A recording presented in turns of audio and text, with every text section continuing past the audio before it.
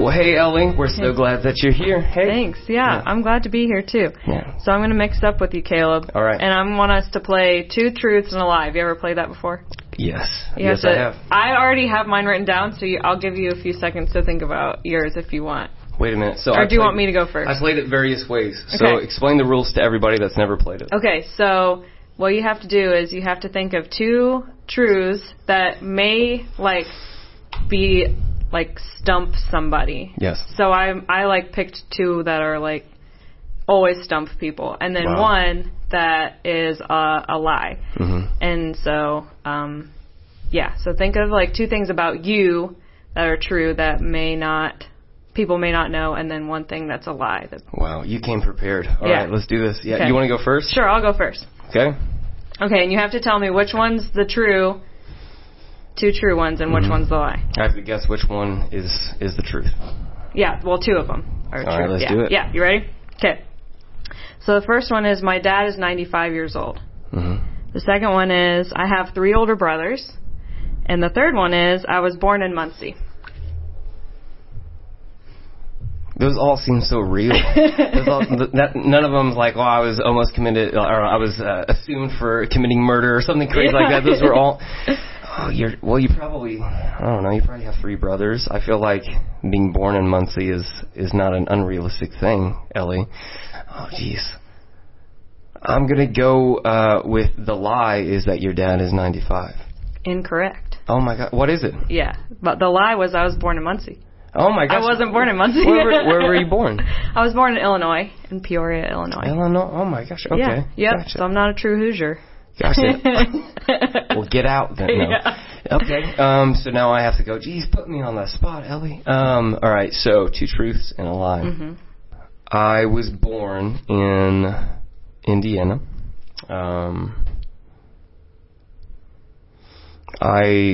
I've always loved Christian music, and I have kissed a fish.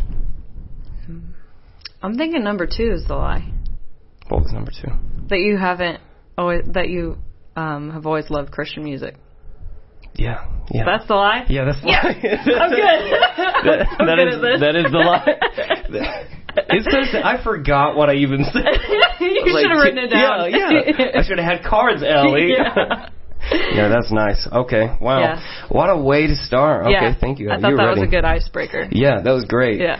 Emily Skoglund right now would be proud of you. She's all about the icebreakers. She is indeed. She's the icebreaker queen. Yeah, she really Absolutely. Is. So, Elli, you were born in Illinois. Mm-hmm. So some of us that might not know you or that might be new to the jar, so you were actually the youth director at one point way back in the Dizzy, right?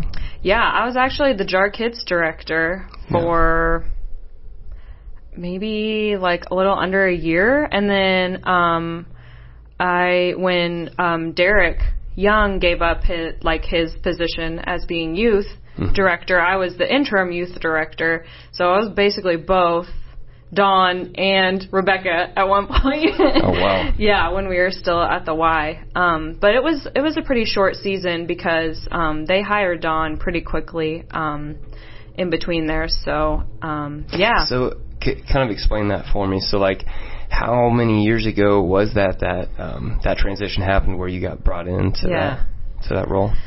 Well, let's see. I graduated in 2016, I believe. And so there was kind of a little bit of overlap there. I was still student teaching when Chris kind of asked if I would be interested in doing the Jar Kids director position. Yeah. So they kind of held off and waited till I was done student teaching. So I think it was about the spring of 2016, because I think we got married a few months after that after I started. You and your husband, not you and Chris. Right. Yeah. Not Chris. Immediate regret. Yeah. All right, gotcha. So 2016. So that's really interesting. So because I want to take a couple steps back for people that don't know you as well. So and I didn't know that you were from Illinois, obviously. Yeah. So coming from Illinois to Indiana, when did that process, like way before even coming to the jar, like what was that process like? How did that come to be? Yeah. So like I said in the beginning too, like technically my dad would be 95 years old, but he actually passed away 2 months before I was born. And so my mom and him were married and living in Illinois when he passed away. She was 7 months pregnant with me, wow. which is crazy. And she was teaching at a college there in Illinois. And so when he passed away, then she had me in Peoria, Illinois. And she, I think we stayed there until I was about 1. But she applied for a position at Ball State because she was a college professor when I was born. And so she packed me up and our 2 dogs and moved us to Muncie, Indiana. And that's where it all started. We moved here when I was about 1. And she started teaching at Ball State. And she taught at Ball State until I was about 5 or 6, I believe. And then she ended up at Taylor University, and so she's been there ever since for 25 years, I think this will be. So, yeah. So when, like, moving into Muncie, so like how long was it before, like, did your family attend the jar, like, all of your life, or so actually my mom started going to College Avenue right there on Ball State's campus. The Methodist church, right? Yep, and that's actually how she met Dave, my stepdad, through a singles group there when I was 4, and he was a Baptist and she was a Methodist, so then they decided, well, let's go be Presbyterian. So we started going to started flipping coins. Right. What are we going to do? Because she's like, I'm not going to be a Baptist. He's like, I'm not going to be a Methodist. So they met in the middle. Yeah, that's awesome. So we started going to Westminster when I was young. I was probably about 6, right after they had gotten married, and then my sister, I believe, went to the jar for a few years, I think maybe when she was in college, from what I remember. And then, so I went to Westminster basically my whole life until my sister and I ended up moving back in. She's my stepsister, but moving back in with our parents in 2013. And she was like, hey, do you want to go to the jar? And I was like, all right, because I had just moved back from Indianapolis, and I was just like, sure, why not? And actually, Chuck Mock was preaching that day, and I was like, they keep talking about this weird Chris guy, and they had his like little floating head on the screen, all this, and I was just like, this is really awkward, but I really love that. Do they worship Chris? right. But I loved the worship music, and like literally people were in their pajamas, and it was at the Y, and like, I grew up Presbyterian, and so it was like you couldn't even clap, and like if I wore jeans, people like looked down at me a little bit, and so I was just like, this is my kind of place, because like I got tattoos, I got gauges, like I'm not the typical like looking person, so and then I was like, well, I gotta come back the next Sunday and see about who this Chris person is, because he wasn't there. And my sister and I actually ended up going to a worship night when Derek Young was leading it. And I think it was like somewhere downtown Muncie, and I was just like, this music is amazing. So we started going, and that's awesome. Gone ever since. There seems to be like a reoccurring theme with like sweatpants or whatever. Like that's like a thing that sells it for most people. I don't know. We're just gonna have to like do some sort of like due diligence, some sort of like campaign, like to research data on what is the deal with sweatpants. It seems to be a real thing though. So just know all are welcome, even if you want to wear. Come sweatpants. as you are. Gauges, tattoos, sweatpants. Yeah. Bring it. That's awesome. And you know, Derek used to wear those like super tight skinny jeans and all this, and I was just like, anybody can wear anything. I was like, even their worship leaders wearing like clothes like I would wear, you know, like absolutely. It was awesome. So never look back. Exactly. So being kind of I assume kind of in the church for most of your life. Yeah. Is that okay? Oh yeah. So was that? So I've talked about this kind of on the podcast before and just with other people throughout life. Like I was kind of in the church throughout my whole life, but I would say like there were definitely defining moments for me where it's like, okay, I want to go a little bit deeper. And so before those moments, it was kind of like I would easily consider myself like, quote unquote, like a lukewarm Christian. Were there, if you're okay with kind of asking it, were there moments, were you like in from the beginning, or was it like kind of a stair-step process for you? Oh my gosh. Like to find Christ is what I'm asking. Because I know that's like people that might be listening to this, people that might be new to the JAR or a church in general, or just new to the faith thing. I think that's always on people's minds. It's like, okay, well, it's like, all right, I'm considering accepting Jesus. Is it sunshine and rainbows coming down the street, Right. So. No, not at all. It's been a roller coaster. It is truly a roller coaster.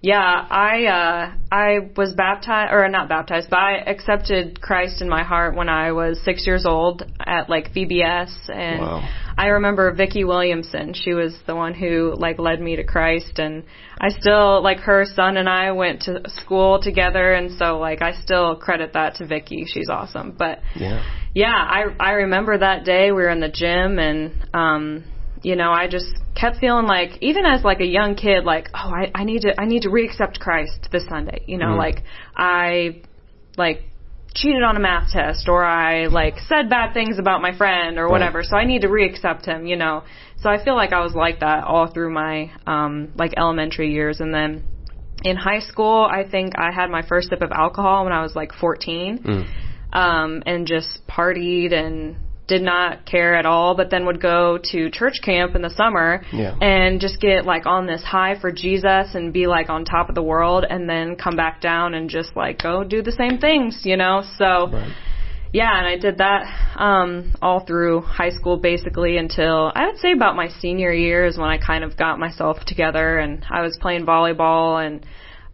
getting ready for college, and I knew I was going to go to Taylor then, so I was like, I need to get my life together if I'm going there, which is not true, but and so, and actually one of my first mission trip when I was 18 years old, my mom and I went to the Yucatan in Mexico, which is basically you get on a plane ride, fly into Cancun, Mexico, and then get on a bus for 2 hours where you see men with like machetes thrown over their arms, and you can't go out at night, and we were literally in the smack dab in the middle of the Yucatan in a tiny village, and these people were just like beautiful, just amazing people.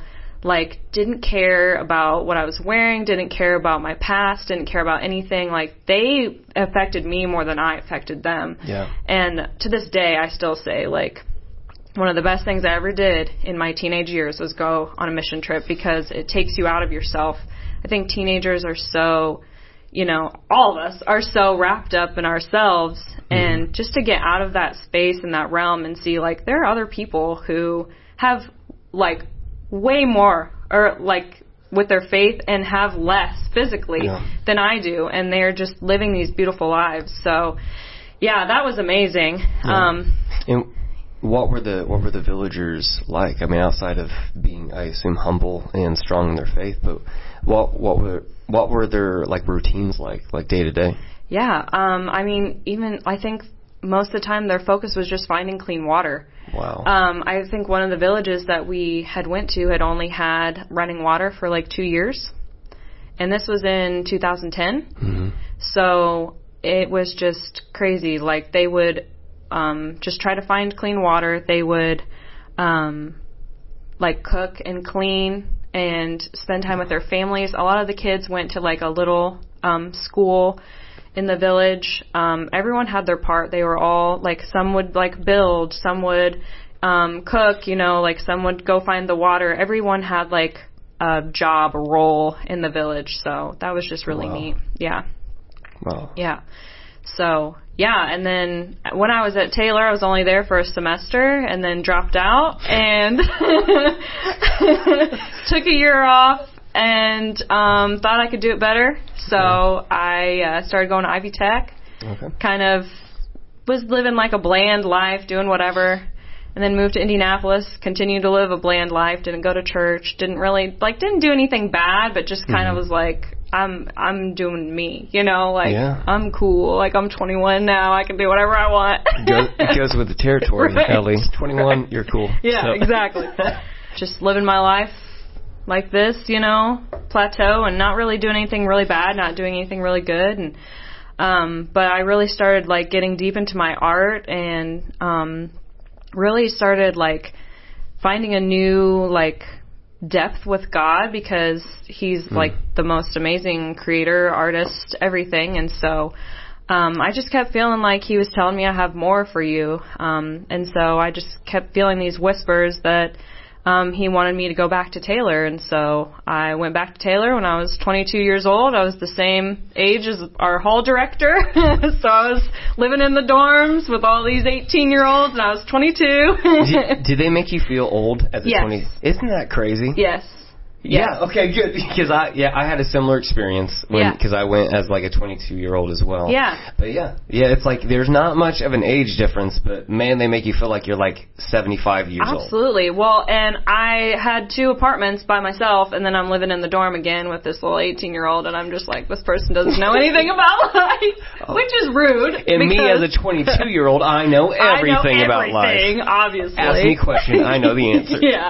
Yeah. No, but it was great to come back, and I still had my ups and downs at Taylor, you know. I mean, Josie can understand.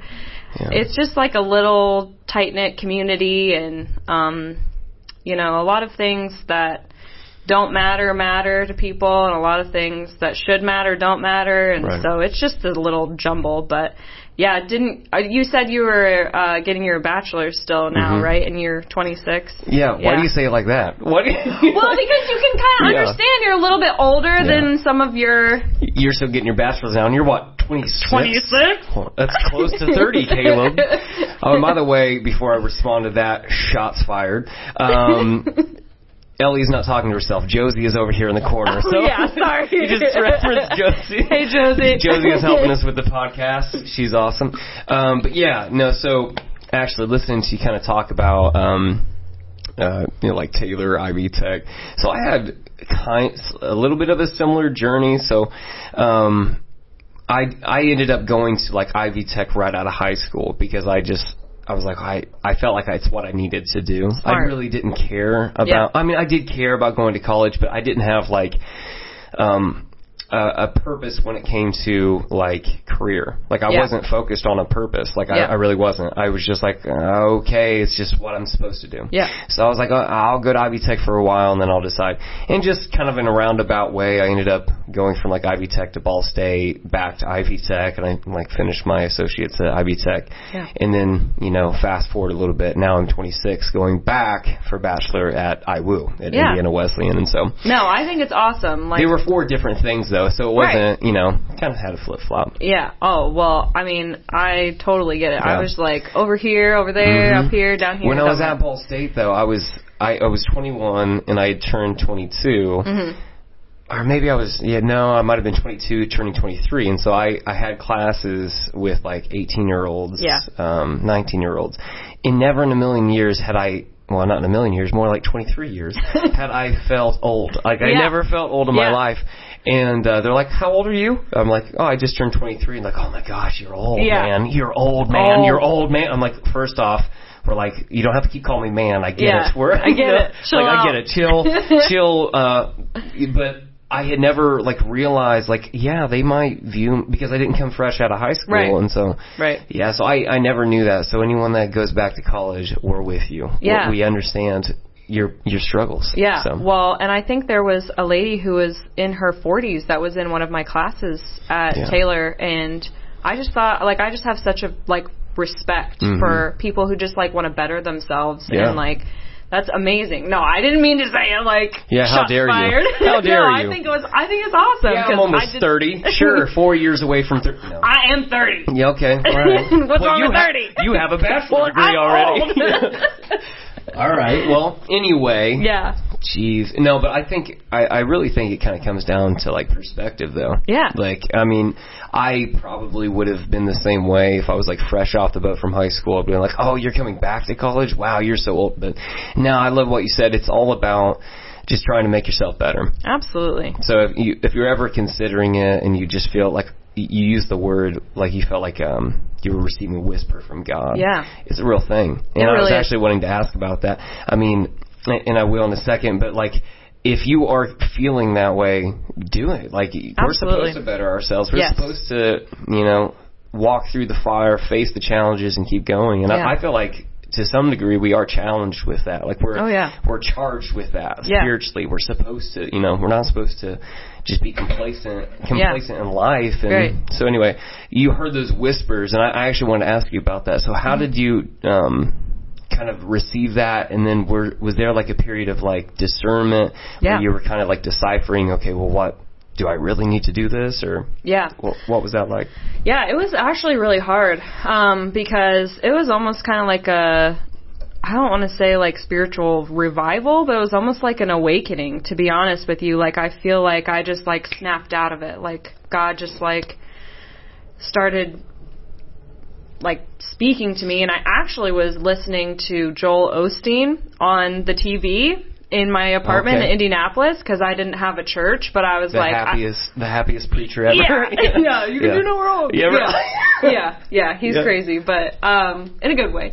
But I say there's probably people listening right now. They're like, I'm going to attack Ellie. How dare you? The next time I see her, yeah. Don't attack Joel. Wearing like Joel Osteen T-shirts with his face on there. We love Joel. Yes, coming after me with their pitchforks and torches. Yep. Sorry, guys. Sorry, Joel. But I do love him, though. But yeah, he was just like, I think I remember his specific thing was like, you need to listen. If God is telling you something, you need to listen right now. And I was just like, whoa. And so I was like, I just kept having these like visions almost of like viewing myself back at Taylor, like literally like in my mind, like viewing myself on the physical campus.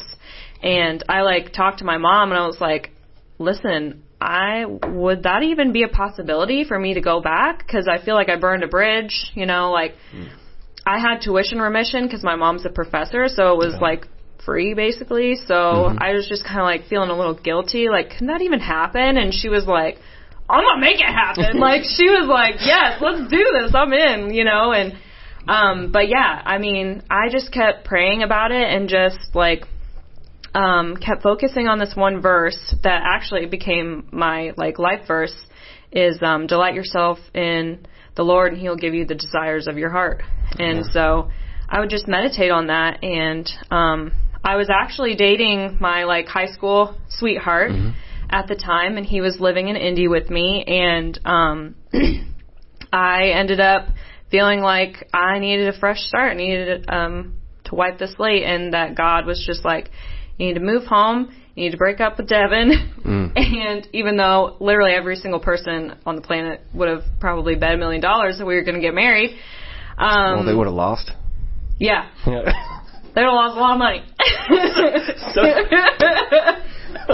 But Sorry, maybe it's too soon. I don't know. Oh, not at all. Okay, you didn't seem to receive that well. Well, because my stepdad still calls my husband Devin. Oh, man, that's rough. What's your husband's name? Shannon. Shannon, you're better than that. Don't worry. You won, Shannon. You won. You won. Don't worry about Devin. God told Ellie no to Devin. He's married, has his own kids. Like, good for him, Like, good, nothing bad happened. It was just like... Good for Devin. Yeah. Good. Better for me, but... Sorry, continue on with your story. I just ruined your God story. Sorry. Yeah. But, no, it was good. I felt like God was just like, hey, I'm gonna deliver you, like, I'm gonna make whatever obstacles in the way, like, if you do what I'm calling you to do, everything's gonna be fine. Everything's gonna work out.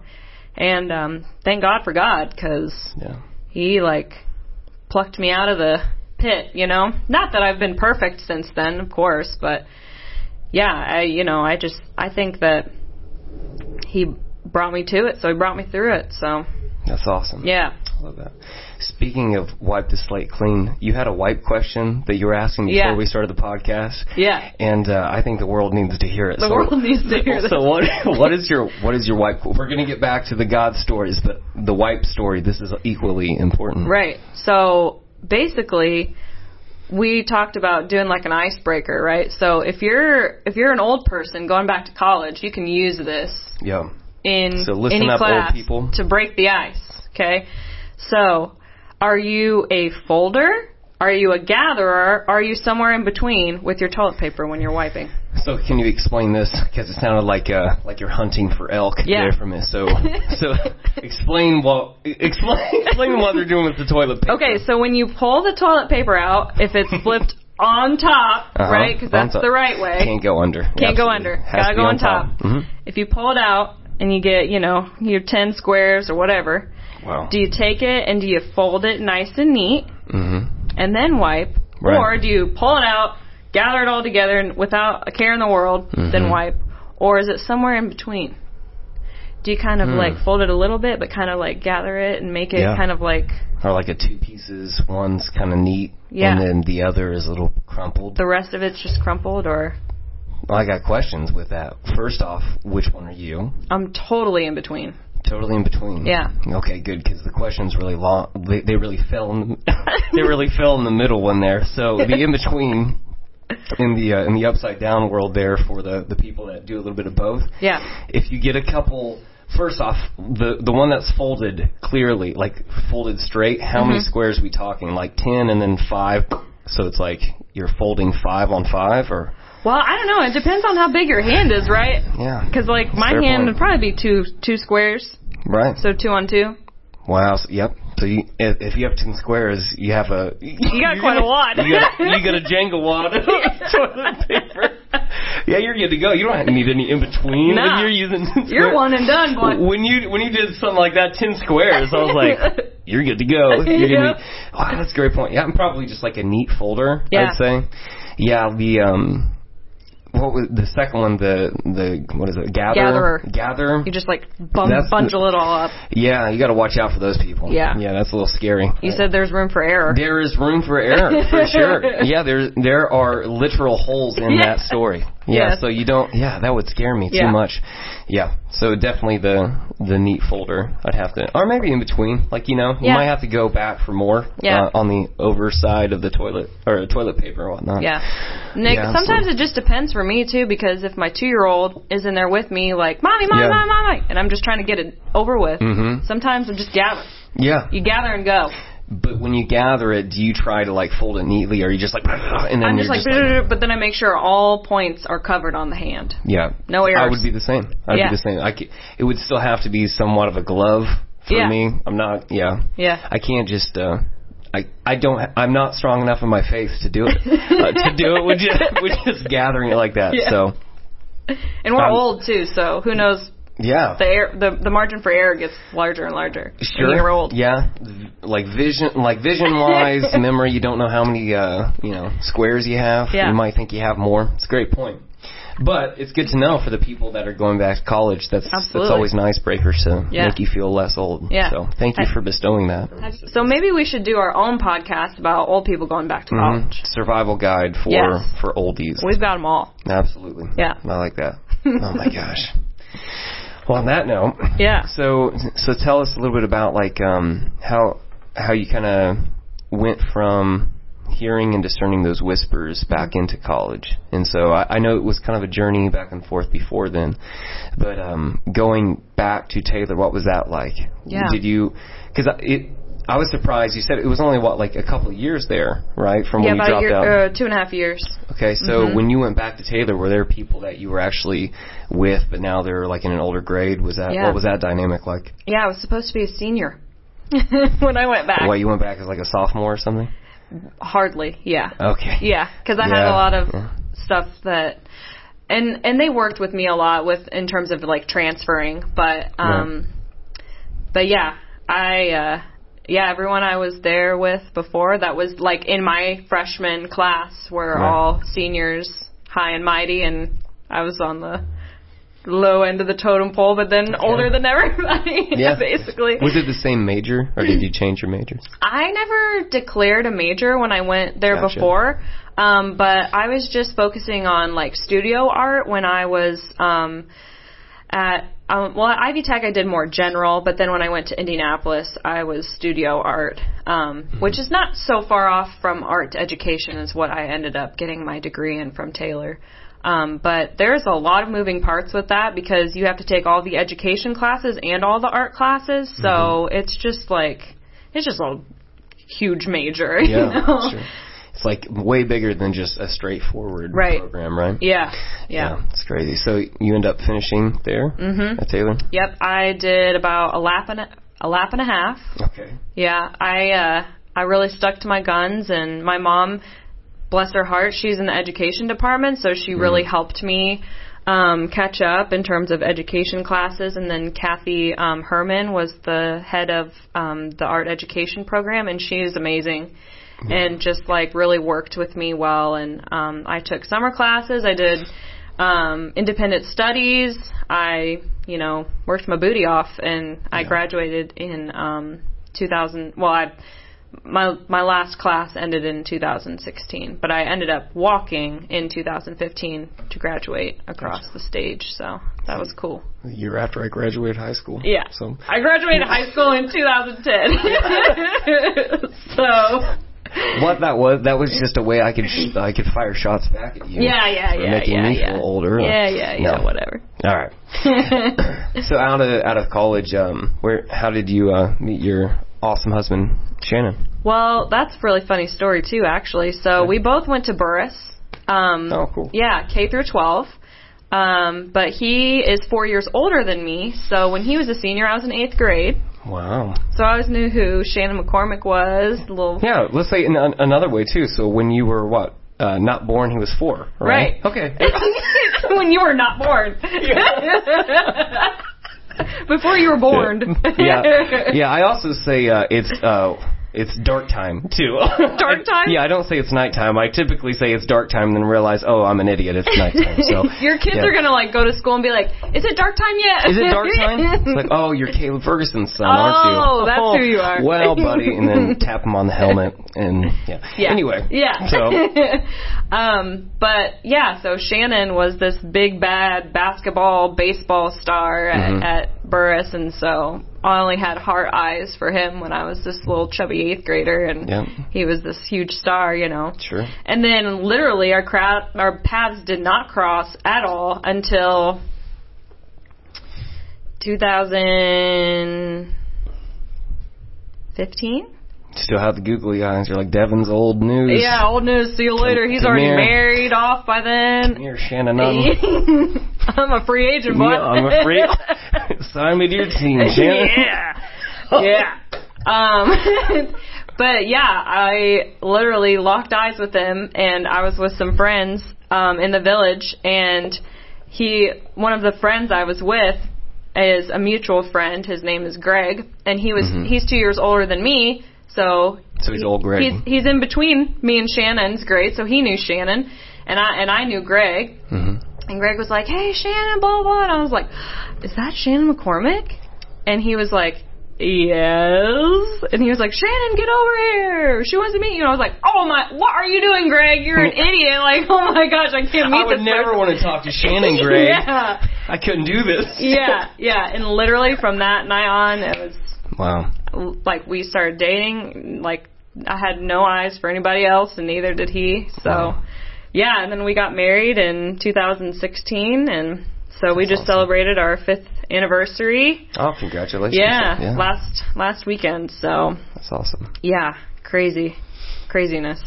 No, that's awesome. My fiance, we also went to the same high school. She was a grade above me. Never talked once in high school. So,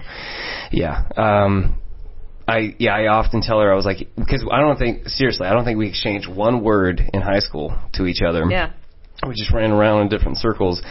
And so I often tell her that that is the reason. It's basically our entire relationship up to this point has been an elaborate prank that I've been waiting for, like when April Fool's runs by, basically. That getting her up into the point of where we almost get married, and then I tell her that it was because you never talked to me in high school. Yeah. So we're almost there. And Jamie, if you're listening to this, April is coming next year. So.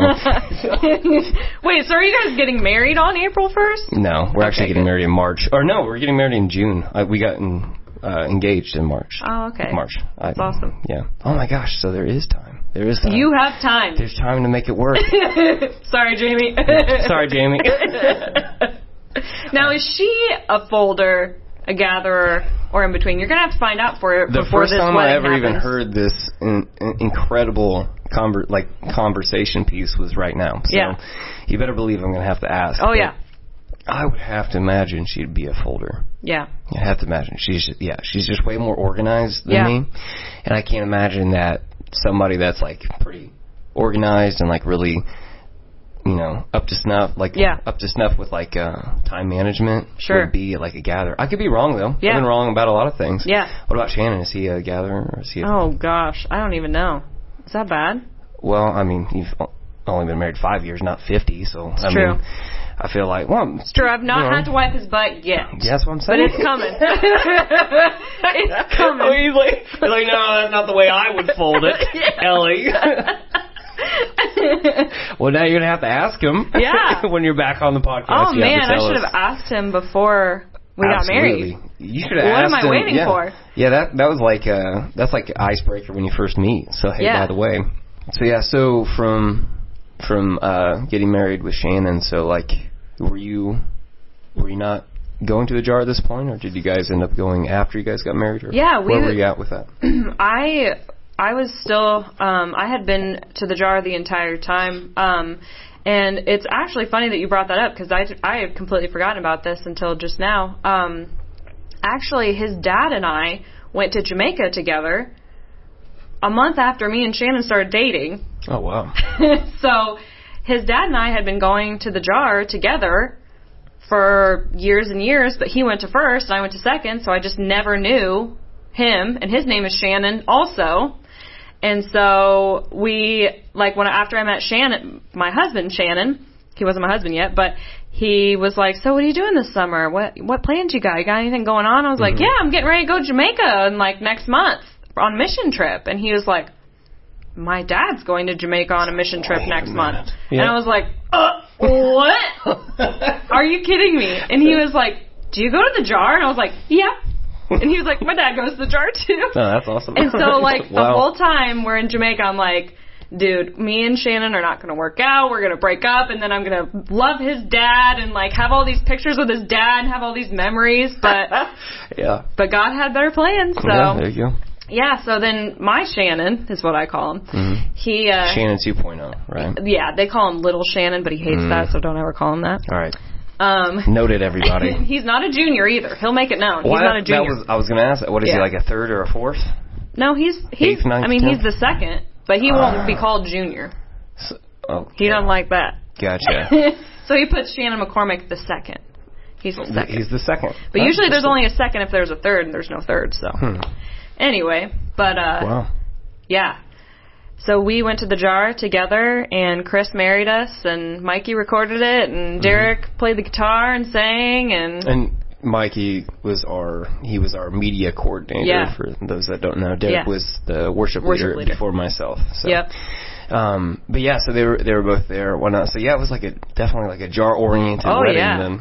Totally. And Jennifer Welch was there. She was the volunteer coordinator for a little while, and Emily Skoglund was there with Autumn. Autumn was just this little thing running around, it was a family affair, I'll tell you. And Emily still is rocking and rolling here at the jar. Yeah. She's our small groups director. Yeah, she's the best. You really did have everybody there, though. It was like, boom, the jar is happening. I mean, there was 300 people there, so I was like, I'm having all or nothing, baby. I'm going to invite everybody I know or nobody. You're like, this is happening. Me and Shannon, invite your friends, your family. Absolutely. That's awesome.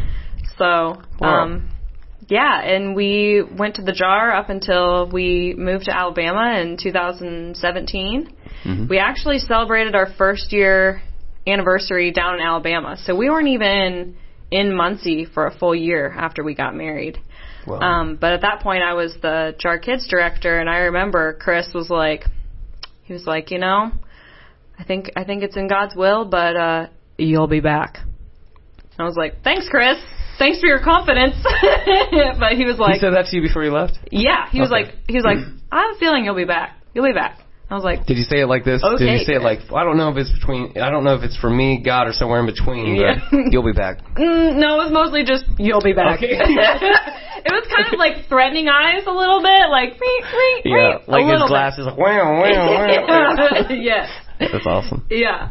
So, Shannon was working at 3M at the time. He still does, but and he was on third shift, so we were our first year of marriage was basically like we were roommates. Like we didn't have, I'd say we weren't married until we moved to Alabama when he was on first shift.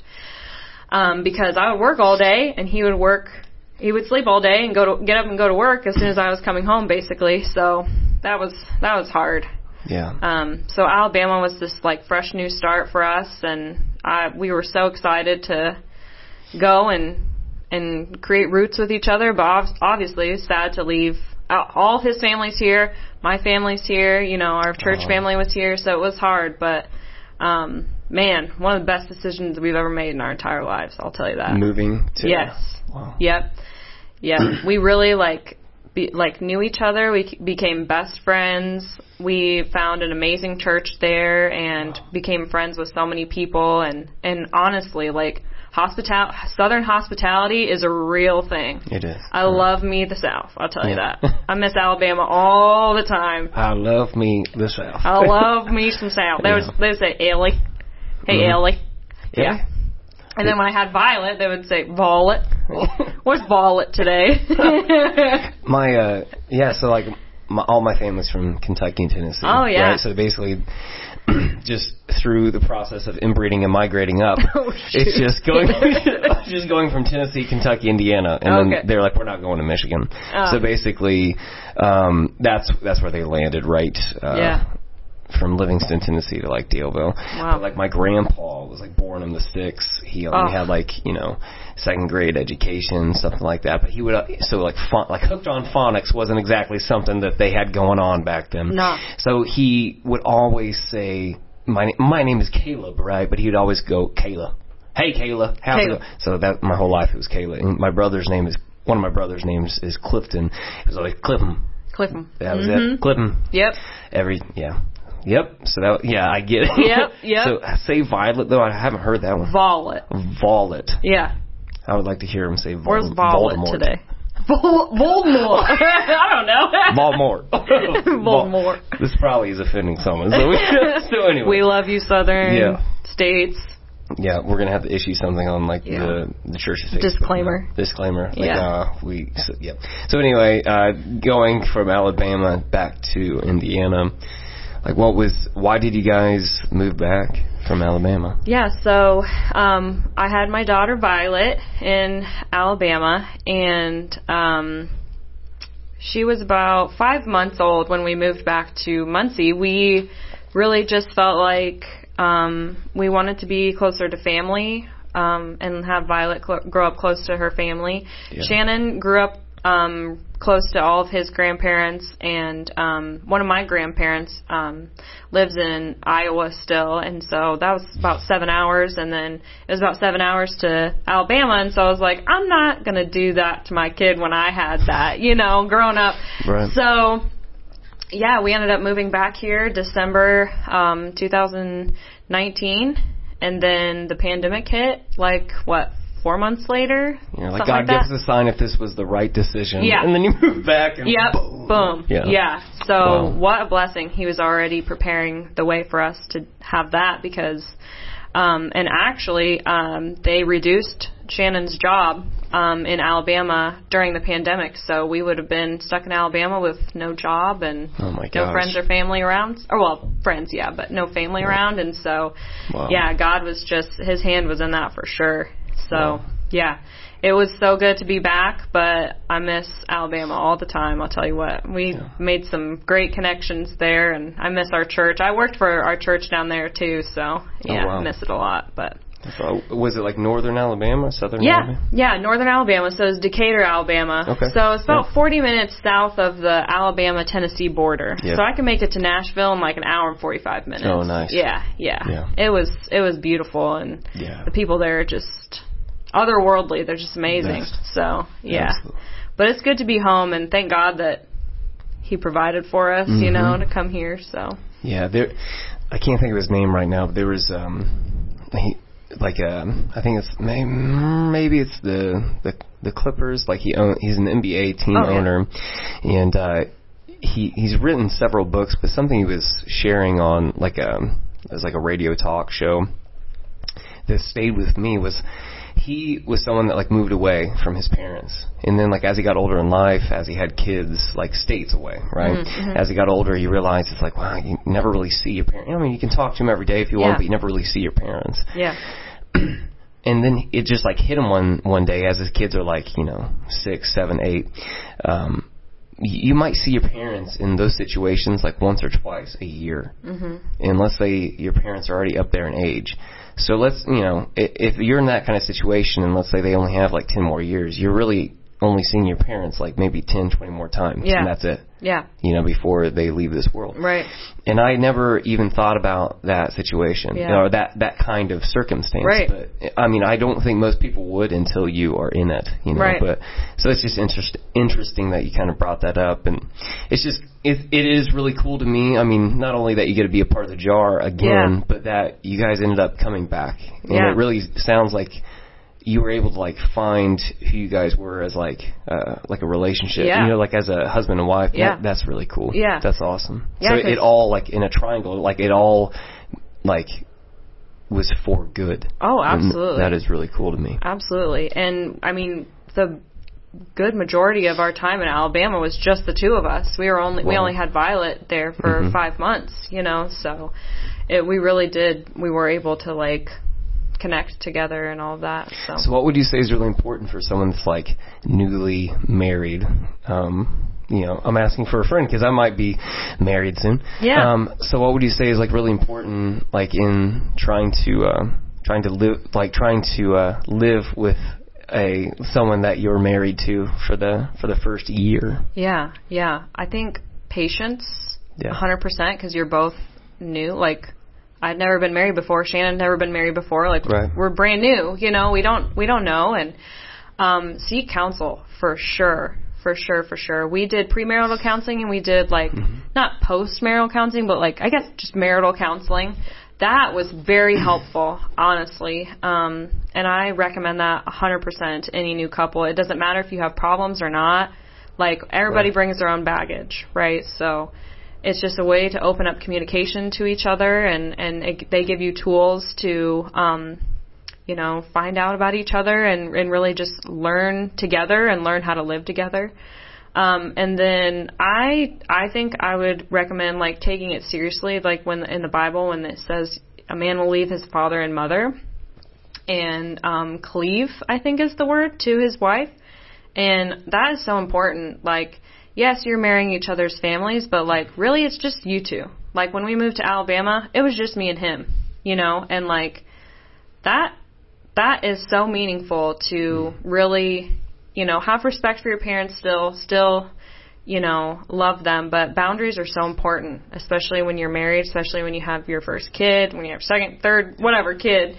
Boundaries are so important, and making time for each other and like everything else by the wayside. Like, my connection with God's number one, connection with my husband is right next to it, so.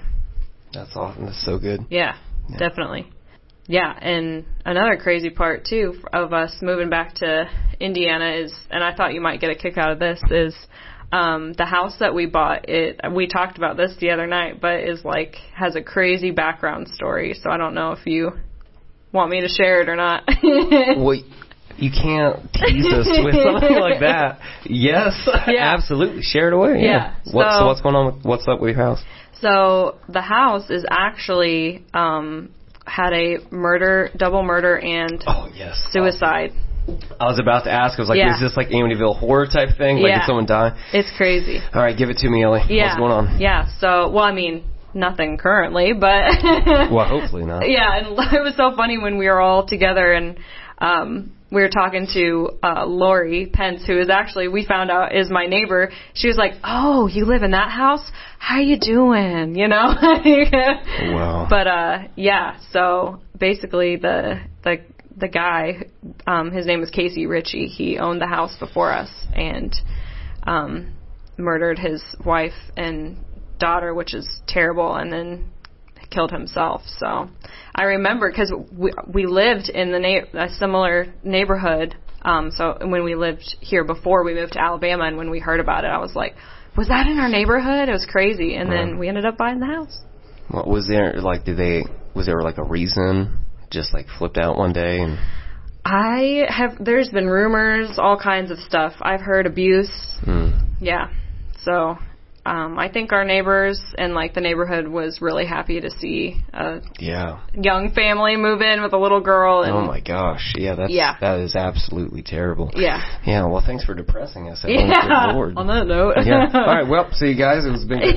No, I think I was like 18. I don't know. I was probably like maybe more like 19, 20 or something like this. So I had already lived most of my formative years, my impressionable years, I guess, in the house that I was raised in. Mm-hmm. I'm going to like our town hall to vote in one of our elections. And like my dad was with me at the time. We kind of like went together. And there's a lady that like knew about our house that was just working there, working the election, you know, and everybody knows everyone because in a small town, you know. And she brought up our house, and then she brought up somebody dying in our house. And I'm like, I'm like, what are you talking about? Yeah. And my dad just kind of like doing one of the, he's like trying to like do the cutoff thing with your throat, and I'm not realizing. I'm like, what is she talking about? Yeah. And then like it's like this lady's not receiving the signals that my dad is clear. Like I've never told my son or any of my kids that someone has died in our house. Yeah. And I'm like, what is going on? Like, what are you talking about right now? Yeah. And then she's just like, I think maybe she thought that like the cutoff symbol was like keep going. Keep going. Yeah. And then she just kept going. She's like, oh yeah, and this happened, and this and this. And then we're like, after that bombshell, we're like, all right, let's go vote now. Yeah. So anyway, that was kind of a shocking revelation after 20 years. So it's probably better to know that on the front side. Yeah, for sure. Yeah. I know everyone's always like, are you going to tell Violet? And I'm like, I'm going to cross that bridge when I get to it. Yeah, maybe not tomorrow. Right. It is weird, uncomfortable for sure, but like there's a realness, a genuineness there, right? Yeah. But in speaking of that, of like the authentic community, you're really active with like wanting to grow our community here in Muncie, and others might not know that about you. Yeah. But can you tell us a little bit about that, kind of as we're kind of wrapping up? Sure. Can you tell us like what you're doing currently with inside the Muncie community? Yeah. So I have been the last, I think probably about 9 months, the mission team leader. So basically what the mission team at the JAR is, we have local, we have stateside, and then we have international. And with COVID, it really just wiped out the latter of the two. So we haven't been able to do anything stateside or international. So we really, as a team, prayed and discerned, like, we're going to do local missions. We're going to really put it in our all, and really just reach our neighbors for Christ. And what a blessing it is to be able to just love on the Muncie community, like hurting people during this time. I mean, everyone is struggling, you know. We've all had our struggles this last year and a half, but really being intentional about it and really just like trying to find like what are the needs of our community? What can we do? How can we fill their cups, you know, because we're all running on E, to be honest with you, you know. So basically now moving forward in this stage of the JAR, we're actually going to kind of merge with another team that you're on too. Yeah. And we're going to be focusing on like local downtown Muncie. We're going to be trying to reach small business. We're trying to love on the LGBTQ community. We're trying to love on our fellow churches who may be struggling. We're trying to get a little bit more ethnicity coming in the doors of the JAR and really just, be authentic to what Muncie is. You know, Muncie, there's a beautiful diversity that's here in Muncie, and it's amazing. You know, you have poor, you have rich, you have all kinds of different racial backgrounds, and that's one of the things that I love about Muncie the most. And like, some people don't really like the college atmosphere, but I love Ball State. Like, I love living in a college town. I love being able to have like a fresh new start every fall, it seems like, you know. There's a new class of students around, and so yeah, basically we're just as a team trying to really just reach our community for Christ. And, you know, we're in the old West End right now, and the Civic is, I think,